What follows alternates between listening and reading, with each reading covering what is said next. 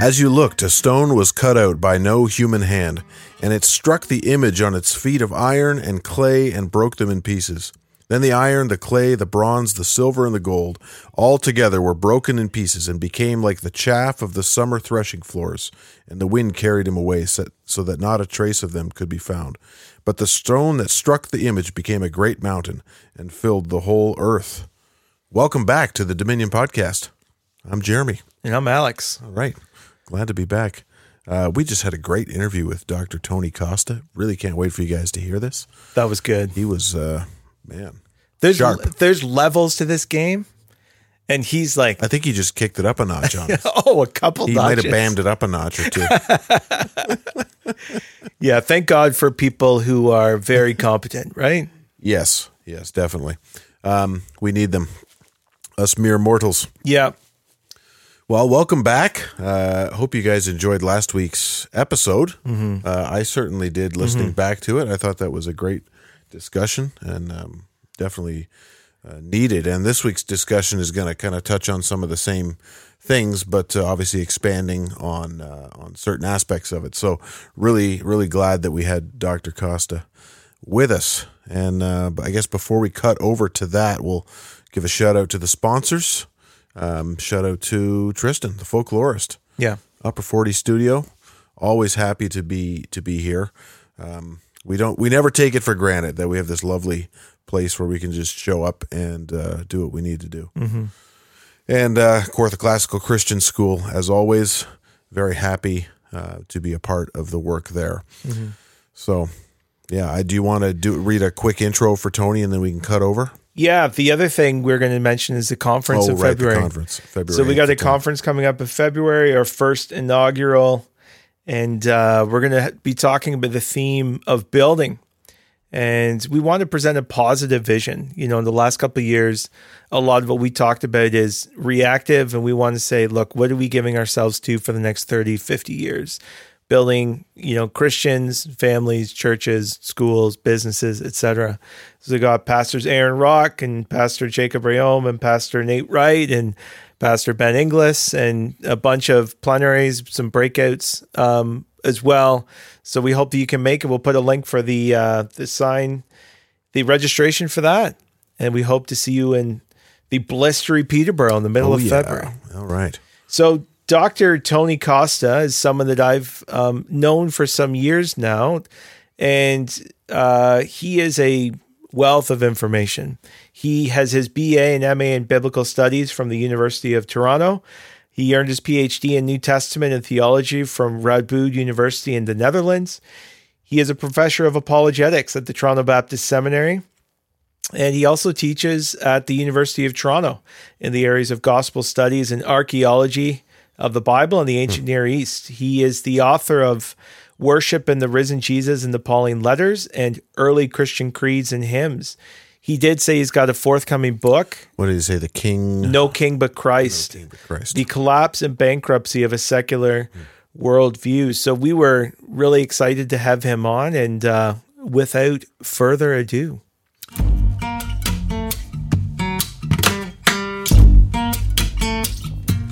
Okay, well, Dr. Tony Costa, thank you so much for joining us. I know Jeremy and I have talked about having you on for some time, and we thought that this would be a good time to have Dr. Costa on because of his background in not only New Testament, but apologetics, but even applying that to broader cultural issues. I'm going to link to an article that Dr. Costa wrote for Dominion Press a little while ago about cultural Marxism, where you can kind of dig a little deeper into this. But the reason I wanted to have Dr. Costa on is because recently, in light of events in Israel with the terrorist attacks by Hamas, there has been a reaction all across Canadian cities and even just Western cities. I mean, I think I saw in London there was like 50,000 person protest, and a lot of people have questions of what's going on, because the day that this happened, most sane people felt that this is something to mourn. I mean, this is a catastrophe. This is a profound act of violence and wickedness. And irregardless of your view of the Israeli state in its relationship to Gaza, all human beings should be able to affirm that the slaughter of innocents is just wrong, no matter who does it. We haven't affirmed that for a while now. Yeah. Where have you been? Yeah. Call me optimistic, but anyway, you're introducing our guest. Well, yes, and the reason we wanted him to come on is because I noticed in the protests that followed, which were kind of celebrations, amongst the Palestinian flags were Marxist and communist flags. And I thought, what in the world is going on here? Like, what do communists and Marxists have to do with Palestinians and Islamists and Hamas in particular? And so I was confused. I went back and read Dr. Costa's article, and he actually made the connection months ago. He made a point of reference to the Marxist support for the Palestinians against Israel. And so we're going to get into that. But before we do, perhaps you could help our listeners understand what is Marxism. Maybe start with classic Marxism, and then we can work our way towards the present day, outworking of that. Well, classical Marxism begins with Karl Marx in the 19th century, and Karl Marx wrote a book called The Capital. And what he did was he believed that the problem with the world was disparity in terms of economics, and also the fact that society was broken into classes. And so the two main culprits, according to Marx, was what he called the proletariat and the bourgeois. The bourgeoisie or the bourgeois are the capitalists, those who own the means of production, those who own the big businesses, the big CEOs. And the proletariat are the workers, so the factory workers, those that bring revenue to the owners of the company and so forth. And what he did was he created this idea of a disparity between these two classes. And he believed that the proletariat, the working class, were being deprived of their rights. They were doing all the work, and yet the big bosses are making all the money. And so what he argued was that the only way to get rid of all these different class distinctions was a revolution. A revolution would have to take place whereby the proletariat, the working class, would overthrow the bourgeois or the capitalists, for lack of a better word. And so what he argued was that the time would eventually come when there would be a great war, and he predicted there would be this big war that would come, and that at that point, all the proletariat, the working class, would take and seize the opportunity to overthrow their overlords, their bosses, their capitalist bosses, and so forth. 1914 came, we had the First World War, and this was already after Marx. Marx predicted that this would be the catalyst revolution. Well, what happened was majority of working class people actually conscripted to fight for their countries, the United States and Britain and all across Europe, France, and so forth. These guys were not overthrowing their bosses. They were joining the army to defend their motherland. And so many communists after the First World War were really shocked that there were some revolutions. In 1917, you had the Bolshevik Revolution with Vladimir Lenin. And then, of course, later there were some revolutions that took place in Cuba and in China under Mao, and of course in Cambodia with Pol Pot. But what really shocked the Marxists in the 20th century, the early 20th century, was that where were all these revolutions that Marx predicted? Well, what this did was it opened a new class, a new school of thought called neo-Marxism or cultural Marxism. This goes back to the 1920s with Antonio Gramsci. And what they argued was that while Marx had the idea right that we needed a revolution and that there was this tension between the bourgeois and the proletariat, what they argued was the revolution is not economical, it's cultural. The revolution must begin through culture. And so what they did was they took Marx's bourgeois and proletariat classes and they reinterpreted them into the oppressor and the oppressed. So the oppressor now is no longer identified as the big capitalists. The oppressor was defined by the neo-Marxists, as Christianity. Christianity is an oppressive religion. They painted it as basically accommodating the slave trade, perpetuating the Crusades during the turn of the millennium, and everything that was basically deplorable to Christianity, they exalted, and everything that Christianity exalted, they debased. And so marriage was attacked as an oppressive patriarchal system where women were subjugated, barefoot and pregnant in the kitchen, so to speak. And so they argued that the real culprit here was Judeo-Christianity.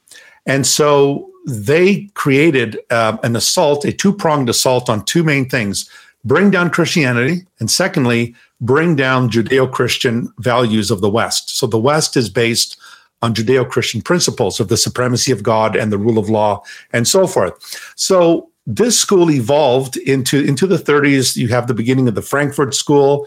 And of course, there you've got people there that are leading this whole called cultural Marxist view. And then with the rise of Hitler and the Nazi regime, these guys moved out of Germany because Hitler was not a big fan of communism. They made their way across the Atlantic and landed in New York and went to Columbia University. And they argued that one of the ways we could speed up the revolution within culture, and they were very smart and devious about this, guys, was they said we must do it through the academic halls, through academia. It has to be done through academia. And so what they did was they started introducing what was called social critical theory. And social critical theory is now known today by its other twins, like post-colonial studies, LGBTQ studies, women's studies, Aboriginal studies, and so forth and so on.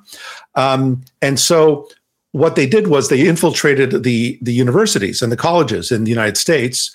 And that is why today most of the professors in the universities are Marxist. They're leftists. They're Marxists. And then shortly after that, they also understood that another way to get through the culture is through the film industry. So they made their way down to Hollywood, and then they started infiltrating the film industry. And so that is why today, even back in the 90s, you had shows like Will and Grace and others that tried to, present homosexuality as an alternative sexual orientation, acceptable lifestyle, and so forth. So if you look at our movies today, our films today, there's a very strong undercurrent, a very anti-Christian undercurrent, a very anti-family undercurrent, a very heterosexual, one man, one woman view, pro-choice, pro-transgender, and so forth. So all of that to say that this has been in the works for decades, and the fruit that we're seeing now in our governments and in our societies, and even unfortunately in our churches, with the admission of woke and CRT, critical race theory. These are all siblings, or children rather. These are all children of the cultural Marxist movement. And so it's pervasive. I also work at the University of Toronto, and there's a big push there for equity. It's not about equality, it's equity. There's also sensitivity training for those who don't know about their white privilege. They don't know about their white fragility. So all of this stuff, these are all offspring of the cultural Marxist movement. So I would have a question. It seems like the stated goals of the Marxists and the progressives, they never seem to achieve them. Is that because their stated goals aren't their actual goals, or is it just reality comes crashing in and it's impossible? Yeah. Or a bit of both? I think it's reality. Like when you look at classical Marxism, we look at the millions of people that died under Stalin. We think of the millions that died under Mao Zedong, and Pol Pot exterminated a third of Cambodia's population. And so whenever these Marxist groups bring about all this bloodshed, and by the way, Marxists and communists have shed more blood than the Nazis. But all we hear today is Nazis. It's all about Trump is a Nazi. They use the word Nazi to attack people they don't like, but you rarely hear them calling them Marx. You're a Marxist or you're a Leninist. And so Marxism, if you notice, is almost lionized as a as an acceptable worldview. And I think what you're seeing here is all of these calamities that have destruction that classical Marxism has brought about. What you'll always hear theorists say is that, well, we're working towards the utopia, because Marx envisioned a time where you would have this utopian world, no class distinctions. Man would live side by side with his fellow man, which is really a parody of the kingdom of God. Yeah. Because Karl Marx, think of it, Marx is the prophet. His book, The Capital, was the Bible. The Communist Party was the priesthood. And the kingdom of God, the future kingdom of God, is this utopia, as he called it. So what you will always hear people say is that, well, that wasn't real communism. Yeah. And then I have to rhetorically ask the question, well, how many bodies have to lie on top of each other until we get to the right communism?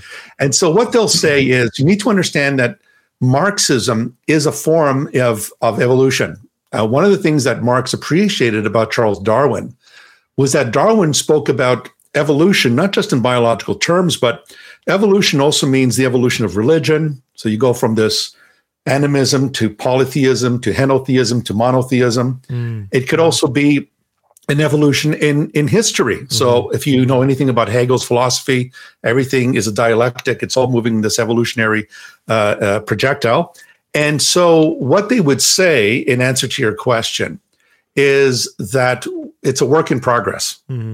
It's a work in progress. Now, remember, whenever we hear the word progressive and progress always imply change.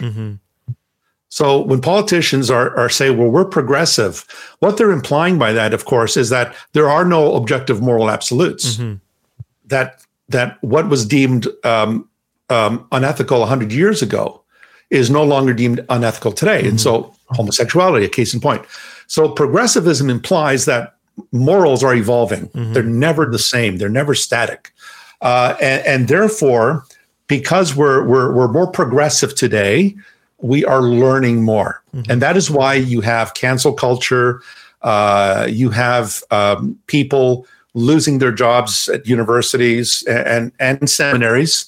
I was one of them in one particular seminary. You might know about that, Alex. And the reason for that is because if you don't follow the narrative, then they basically cancel you out. And that you saw that with Jordan Peterson at the University of Toronto and many others. Now this, sorry, you said something that kind of jogged my mind. One of the tactics they seem to use is to always look into our history and find examples of failure. Right. They will hammer them to make people feel guilty. Right. And then they will use that guilt as a lever for more power. Right. But how do they do that, seeing that since we're evolving and morality is changing, how can you call what they did bad when they just hadn't gotten to our point of enlightenment yet? Right. Well, remember, the demonization of the West and its history is the calling card of culture Marxism. Yeah. And so you need to grasp this idea that even though we're progressing, the white man is guilty. It is the unpardonable sin. Your white skin is basically the sign of your guilt. There is no removing of that guilt, so that you are perpetually in a state of guilt. And this is why reparations are being called for. Yeah. That the white man needs to make reparations to those that they've taken advantage of. So what you'll find is the condemnation of the West in terms of slavery, even though it was the West that abolished slavery with William Wilberforce in the United Kingdom. Just and then, of course, fact there. And Abraham Lincoln with the Act of Emancipation in the United States. Yeah. It wasn't perfect, but it was a start in the right direction. Slavery still goes on today in the Islamic world. Yeah. There are slaves in Libya and other parts of the Muslim world. It's sanctioned by the Quran and the Islamic sources. And then, of course, no one talks about that because to do that would be Islamophobic. So you need to understand, too, that the cultural Marxist movement has created what George Orwell called newspeak. They have their own language. And so now you have terms like homophobia, Islamophobia, transphobia. And then you have other terms like ageism. You've got terms like even a word like hate. They've redefined it. Yeah. Well, hate is the new. Basically, truth is the new hate speech, and therefore, anything to do with the West, Western Christianity, the white European heterosexual male, guilty of colonization, guilty of slavery, guilty of the patriarchy. But what they don't do is they never discuss the fact that the West abolished slavery.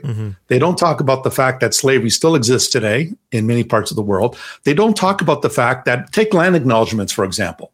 The fact that before any event takes place, you need to acknowledge you're on the land of the Hurons or the land of this tribe.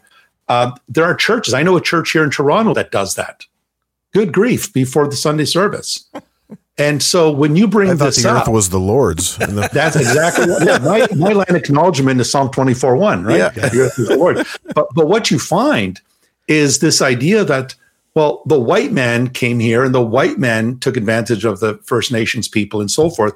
What they never talk about is the fact that the Aboriginal people were conquering each other, stealing land from each other, raping each other's wives, in some cases cannibalizing, as they did in Central America. They don't talk about the fact that, when Columbus came to the Caribbean islands, one of the tribes he met there were actually the cannabis tribe, where we get the word cannibalism from.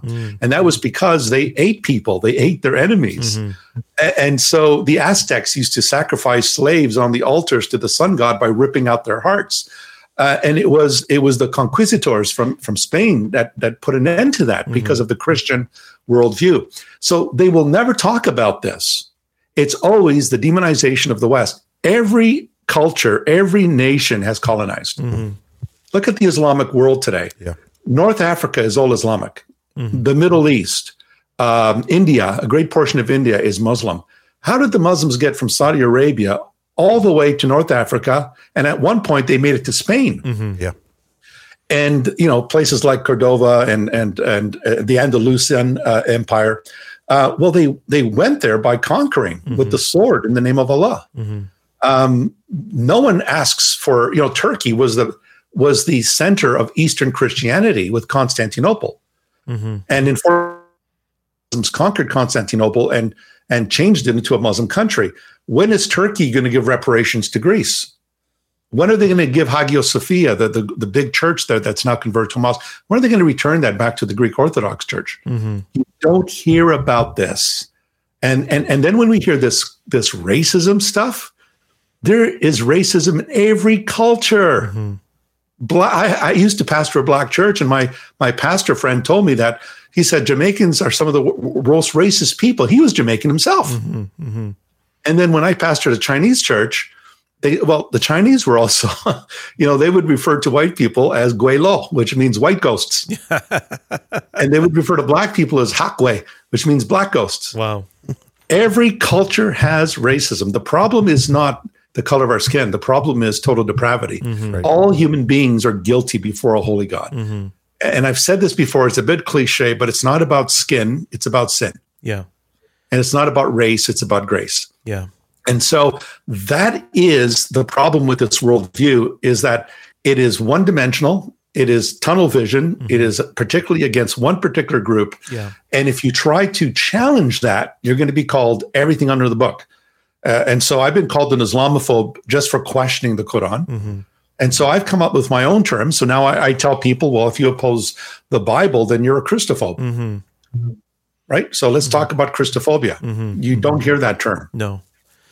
It seems like with all false worldviews, they need to actually borrow Christian principles and standards in order to criticize Christians. It's like you should value the victim. Oh, really? That's an interesting idea. That's something that the world has never done. Tom Holland talked about this extensively, the agnostic, and saying, you don't realize that how novel it is that a victim would be exalted. Like that is not something that happens in the world. Yeah. If you're if you're at the bottom of the totem pole, then too bad for you.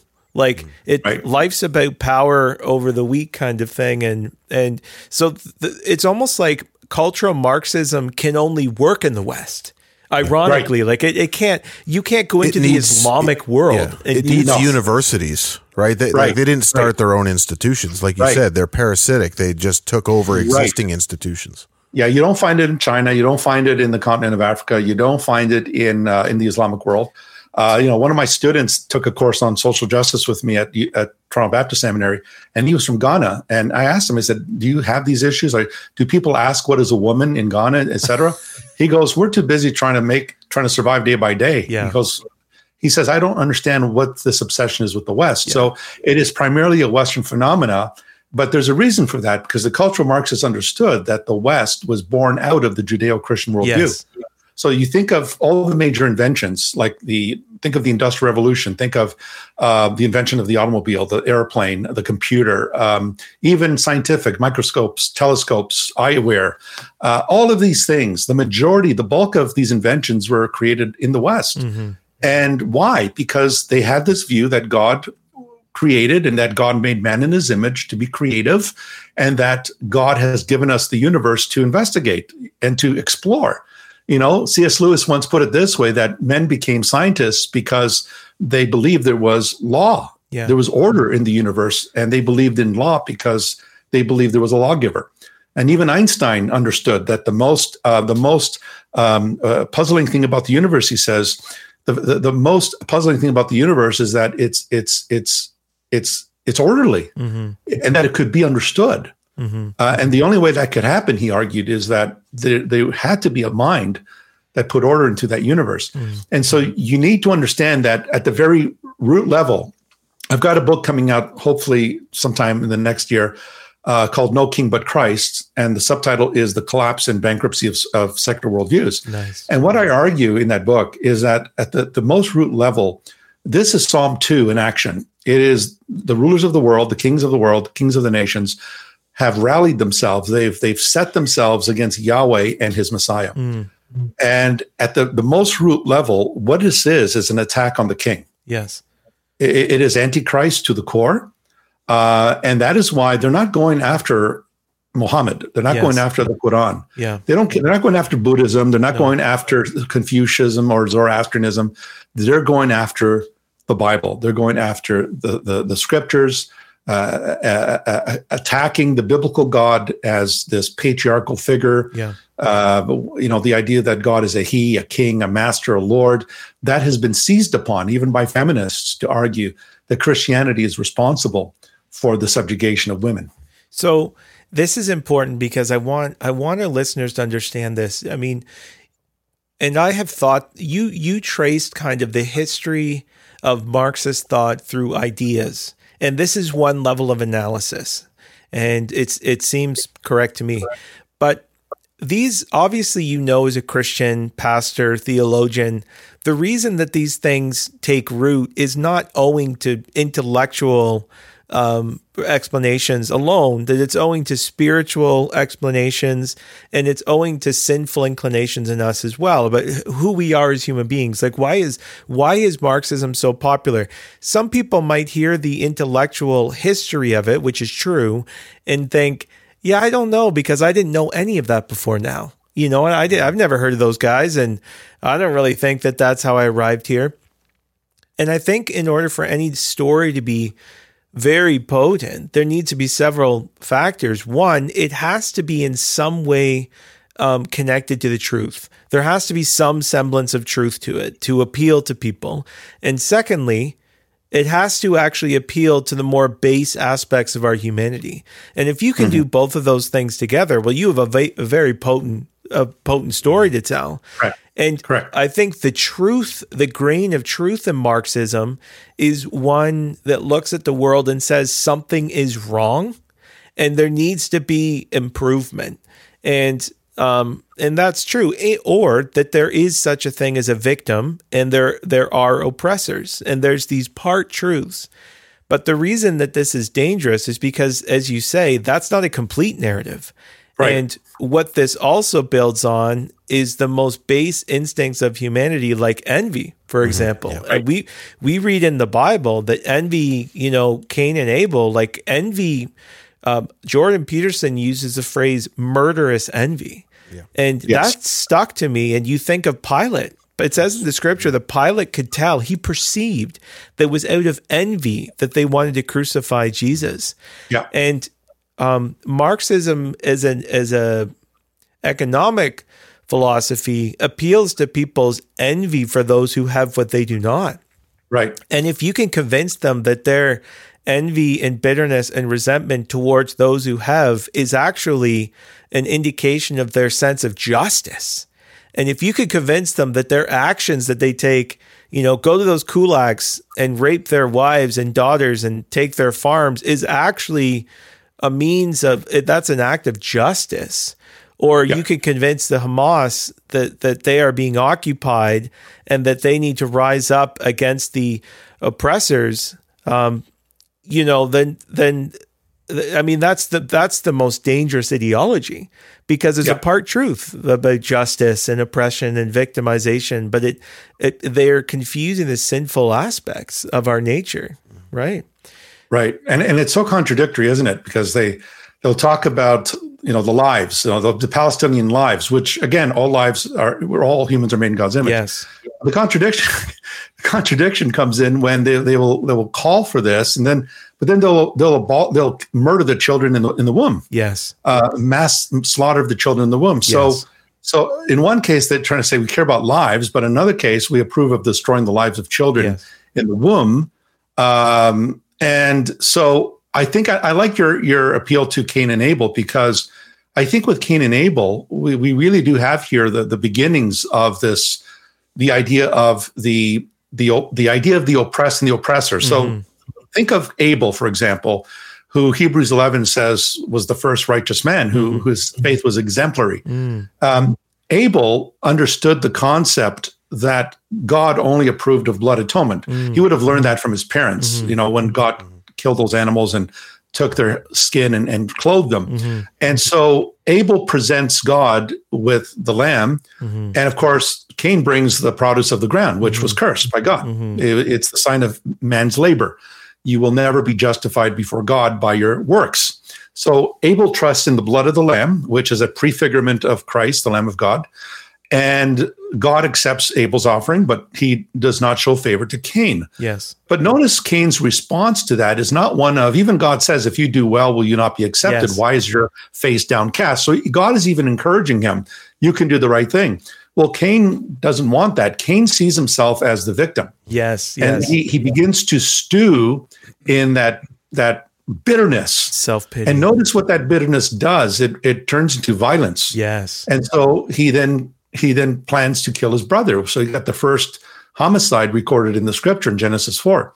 So compare that today to the African-American plight, that the victim status is being perpetuated by generation to generation. And they stew in that anger, and then they feel justified in killing police officers, or they feel justified in, going into plazas and taking things because you owe us, that type of thinking. So this is where the cultural Marxists they focus on this victim status. Yes. And then they have this intersectionality where there's degrees of oppression. Right. It's not the wheel of fortune, the wheel of oppression. And so in this particular case, so if you're a Black woman, you are an oppressed class. But if you're a lesbian Black woman, you're even more oppressed. And then if you identify as transsexual or asexual, or disabled, then you're even more oppressed. And so everything is based on these. Oh yeah, it's all based on degrees of oppression. But the idea of the opportunity, the idea that you can achieve things. So in the one case, you have this idea of equity where everyone is the same at the end of the day, despite who you are. And so that's basically a code word for communism. Yeah. Everyone is the same. They're all paid the same way, and so forth and so forth. And so what you have then is that you have this principle of equity where everyone's the same. But notice the principle that God laid down in Genesis 3 after the fall was that human beings could have the opportunity to be what they want if they work hard at it, if they earn their keep, if they study, if they, work very hard at their studies and so forth. You can become a lawyer, you can become an engineer, you can become a doctor, and so forth and so on. So what you find there is that principle is based on the work principle that God has established. Yes. that it's through work that you earn your bread. Notice what's happening in cultural Marxism. It's the antithesis. You got welfare, right? Welfare. Whitey owes you. Kids. Well, why would they want to go to school? I mean, they could just collect CERB, or just the government can just pay them out, and so forth. And all of that again goes back to Genesis 3, where God has established that if you want to eat, you got to work. And so what did Paul say to the Thessalonians? If you don't work, you don't eat. Yeah. It seems like there's an inherent, and again, this goes back to the fall, there's an inherent abdication of responsibility. There's a resentment for responsibility, and this is replaced with blame. It's replaced with blame, just as Adam blamed God and blamed Eve and blamed everyone but himself. That there's the dangerous side of a victim mentality is that it profoundly resents and rejects responsibility.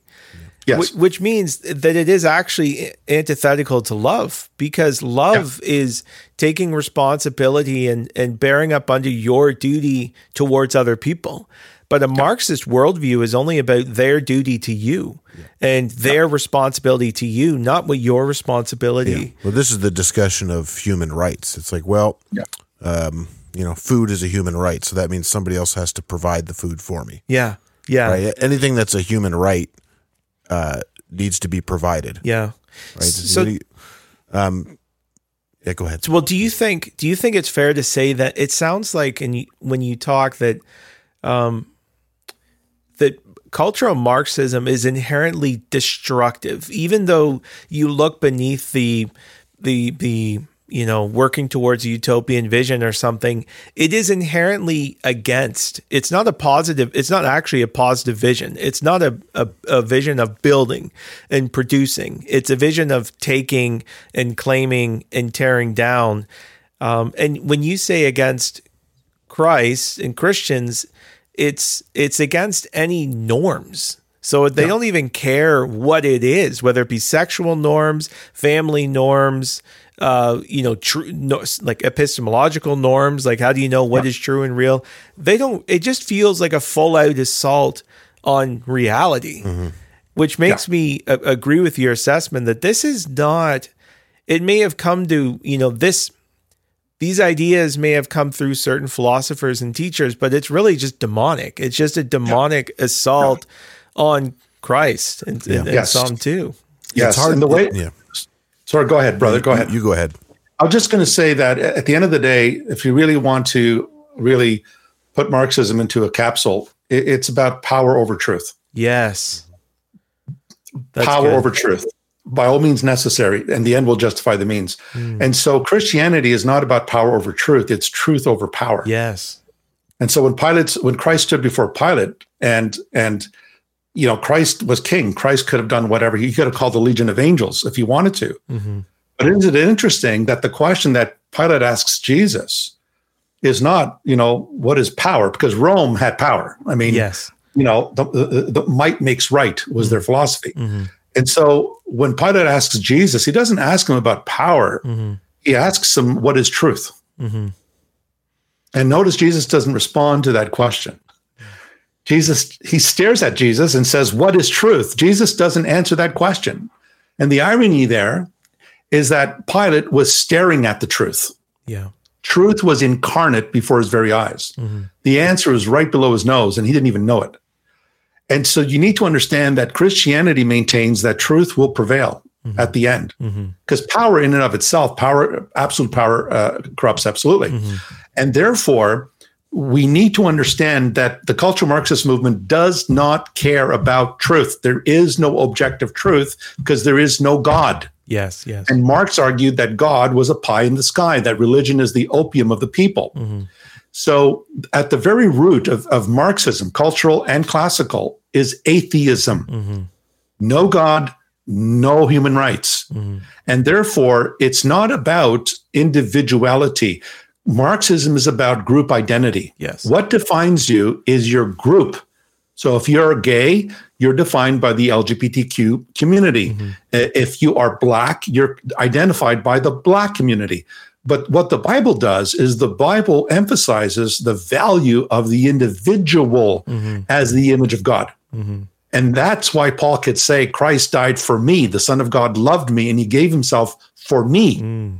That doesn't mean he didn't die for us that is God's elect, of course. But the concept of, and I think Tom Holland in his book Dominion points this out, the idea of the importance of the individual as an individual is a biblical idea that Christianity brought into the world. Prior to that, the Romans, you were identified as, you were the Roman Empire. Your individuality as a person didn't mean anything. And so you need also to grasp this idea that Marxism does not care about you as an individual.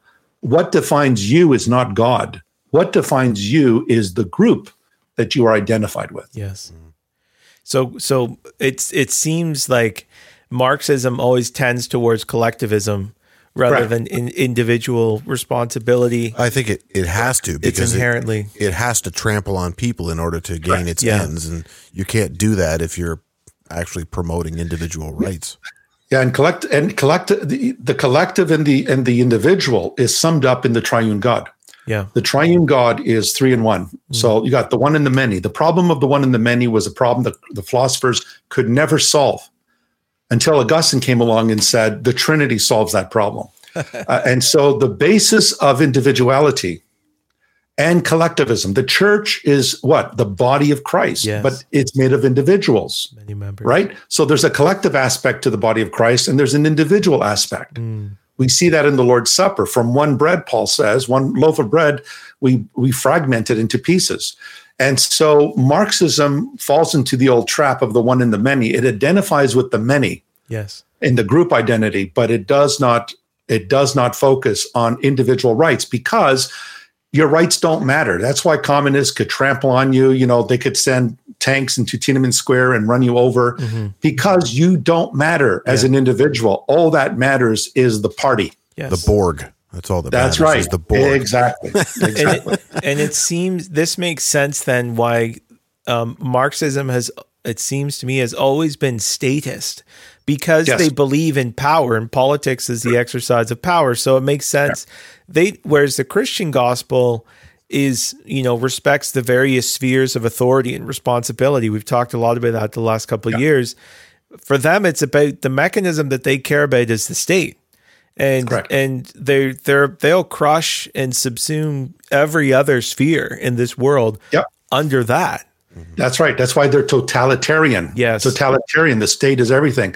There's no church rights. There's no spheres in terms of the church. Think about the whole COVID thing, we've been through this about the t-shirt, but the whole COVID situation where the medical field is supposed to be separate from the government. And yet what we saw was the government and the medical field merging together. And when we saw that happen in Nazi Germany, it wasn't a very good picture. No. When politics and medicine came together. And so when you interfere into those jurisdictions, all you have is chaos and mayhem because they're violating the principles that God has established. It seems like a lot of the people pushing this, they must know that it doesn't work. Right, that it's ultimately not going to work. I'm sure there are plenty of naive politicians. I think there's true believers, man. Oh, I know there's true believers, but there's and again, there's something demonic behind this. But for those that know this is not like, people know you can't just print money forever, and you can't have a 2-day work week and have everybody get a basic income from the government. Like, people aren't that dumb to know that that's going to work. So, is there a play, or is it just power? Is that all? Well, I think there's in both camps. I mean, BLM, they were all about Black Lives Matter, and they were self-confessed Marxists.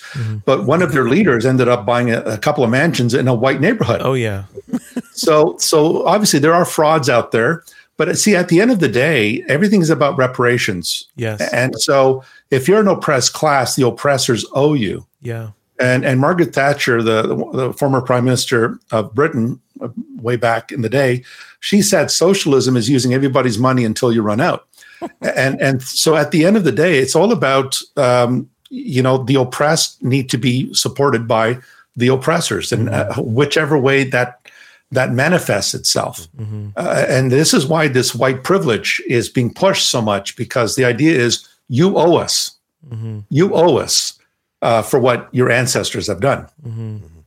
And Jesus, I mean, another reason this whole victim mentality is so dangerous is because not because it identifies victims, but because it fails to identify oneself as the oppressor.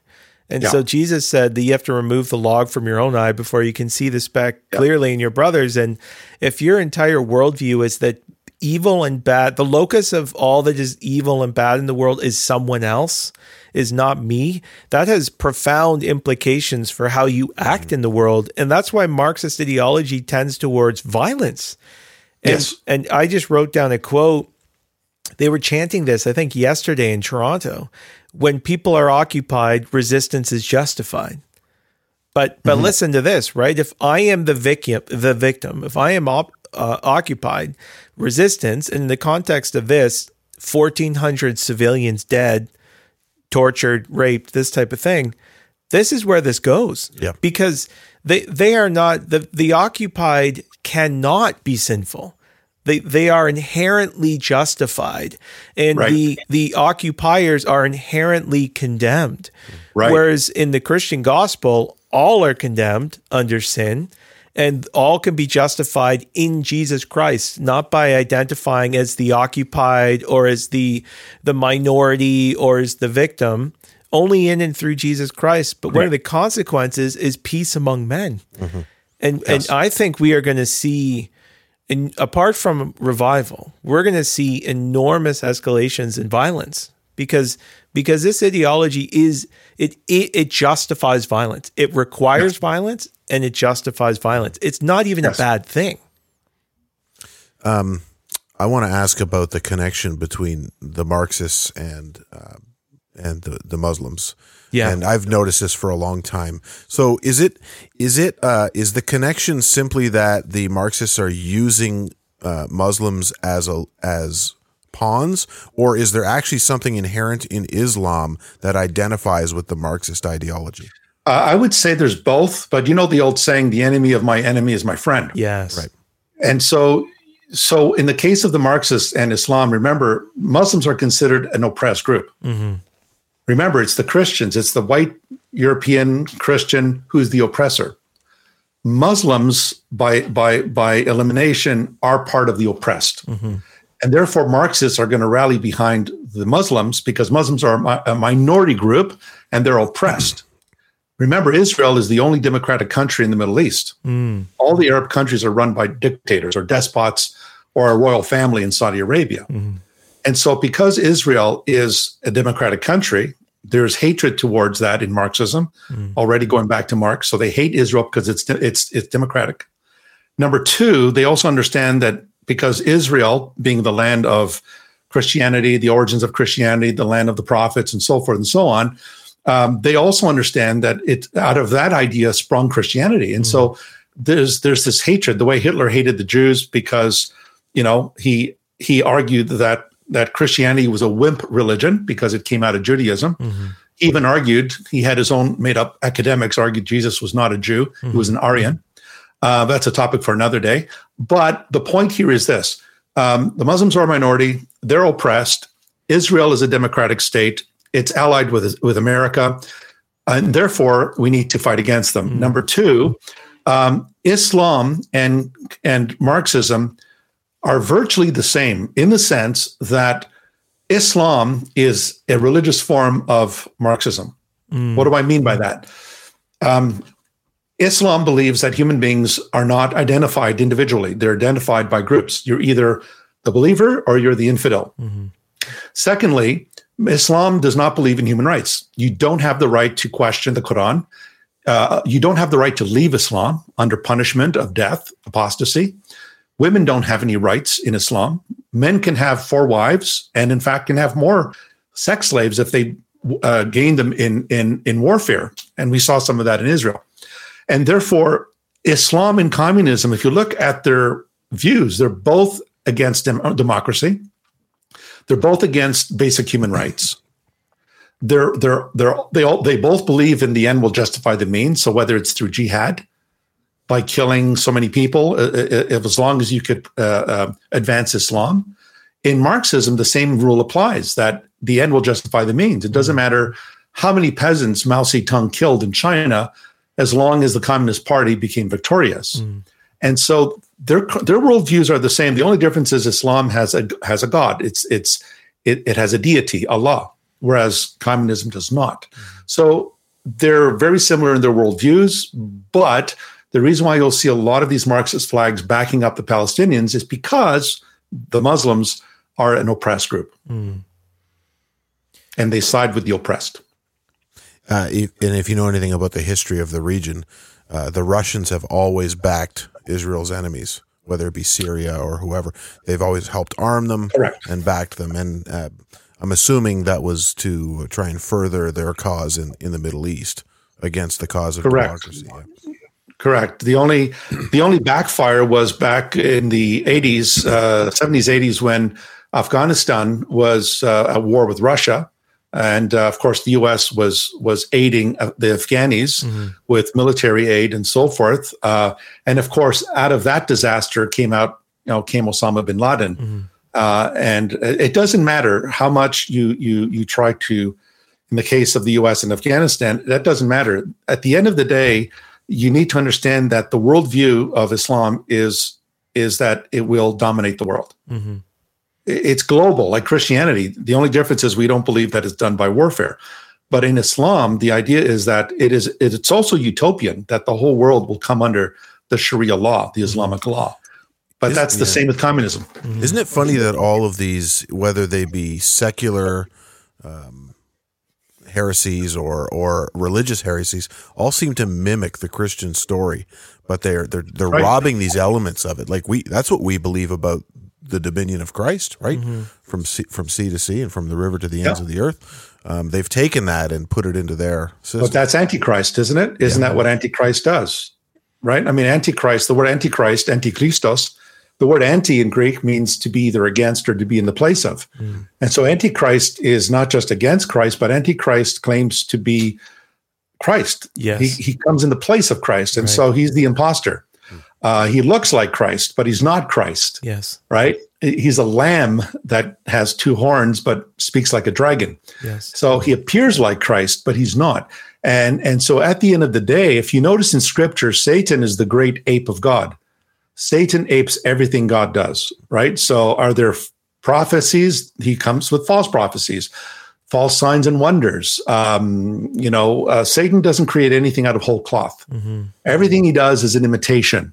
And so when Moses goes to Egypt and Aaron takes his rod and throws it onto the ground, it turns into a serpent. Well, the magicians of Egypt come along, they do the same, and their rods turn into serpents. Yeah. And clearly you could see that Satan is with the magicians of Egypt, and what he does there is he imitates, he copycats what God does. And so in my book, in No King But Christ, what I have argued is that all of human history is a testament to the fact that man has tried to rule without God. And whether it's democracy, oligarchy, dictatorship, socialism, communism, monarchies, constitutional monarchy like we have in Canada, they all fall short. And I argue in my book that the only form of government that will really bring true lasting peace is theocratic monarchy, where God rules through his son, through his Messiah. Amen. That's so good. And I mean, just as we're talking, maybe to close on a high point too, that one of the glories of the Christian gospel is that there actually is an atonement for sin. And both Marxism and Islam don't offer that. That Marxism, as history has demonstrated and is plainly playing out, is basically conquest by blood. Like it's an exercise in force. It's join us or die. Right. And the Christian gospel is that, Christ died for us, that Christ gave his blood in our place. And he will conquer one day, and when he returns, that his enemies will not stand. But in the meantime, there actually is the offer of, not just the offer, the possibility of forgiveness in him. And the Christian gospel has had such an a beautiful effect on the world. As fallen as the world is, and as many problems as there have always been and will be until Christ returns, the new heaven and the new earth. But the fact that we've been able to live at peace with one another and not be in a constant state of revolution. I mean, that this, who is that von Prinster who talks about revolution and unbelief, that these things go hand in hand. Yep. When you forsake the true and living God, you are given to a rejection of standards and norms in a constant state of revolution. And yes. We need to pray for the Christian gospel to triumph if we want to experience any measure of peace again. That's right. We're in the day of the judges again. This is the time of the judges, where the refrain in Judges is everyone did what was right in their own eyes. But notice it goes on to say, because there was no king. Yeah, right. In Israel. And the last words of the book of Judges is exactly that. This was a time when everyone did what was right. I think it's Judges 21-25. And that is because there was no king. Now, isn't it interesting that following the book of Judges, we have the book of Ruth? And in the book of Ruth, what we find is, of course, this Moabite woman, and then she meets Boaz. And, before Boaz met Ruth, he was ruthless, right? Yeah. Okay. And then at the end of the book of Ruth, you will notice it ends with one word: David. Yeah. And so what Judges is saying is that the polarizing, the foundation, the polarizing force that will maintain order in society is the king. Mm-hmm. And so the book of Ruth establishes already the genealogy and the line of David. And so for Samuel, you now have the coming of the monarchy. The failed monarchy, the people's choice, Saul, was a total disaster, but the man of God's choice was David. Mm-hmm. And so this is the point, is that we need the king. Mm-hmm. The King of Kings is the only one who could bring true peace to the world. Mm-hmm. He is the stabilizing force. He's the foundation of meaning and purpose and objective morality. Without the king, there is no objectivity. Mm-hmm. Without the king, we are back to moral relativism, which is exactly what Judges is about. Everyone did what was right in their own eyes. That is moral relativism. And therefore, we need to understand why the kingship of Christ is so important. We had debates over lordship salvation. We had debates over various Christological issues, and these are all important. Not to downplay lordship salvation, very important. Mm-hmm. But we rarely hear about the kingship of Christ. Mm-hmm. And this is where I think we really need to come back to and highlight that aspect of our Lord's reign. Amen.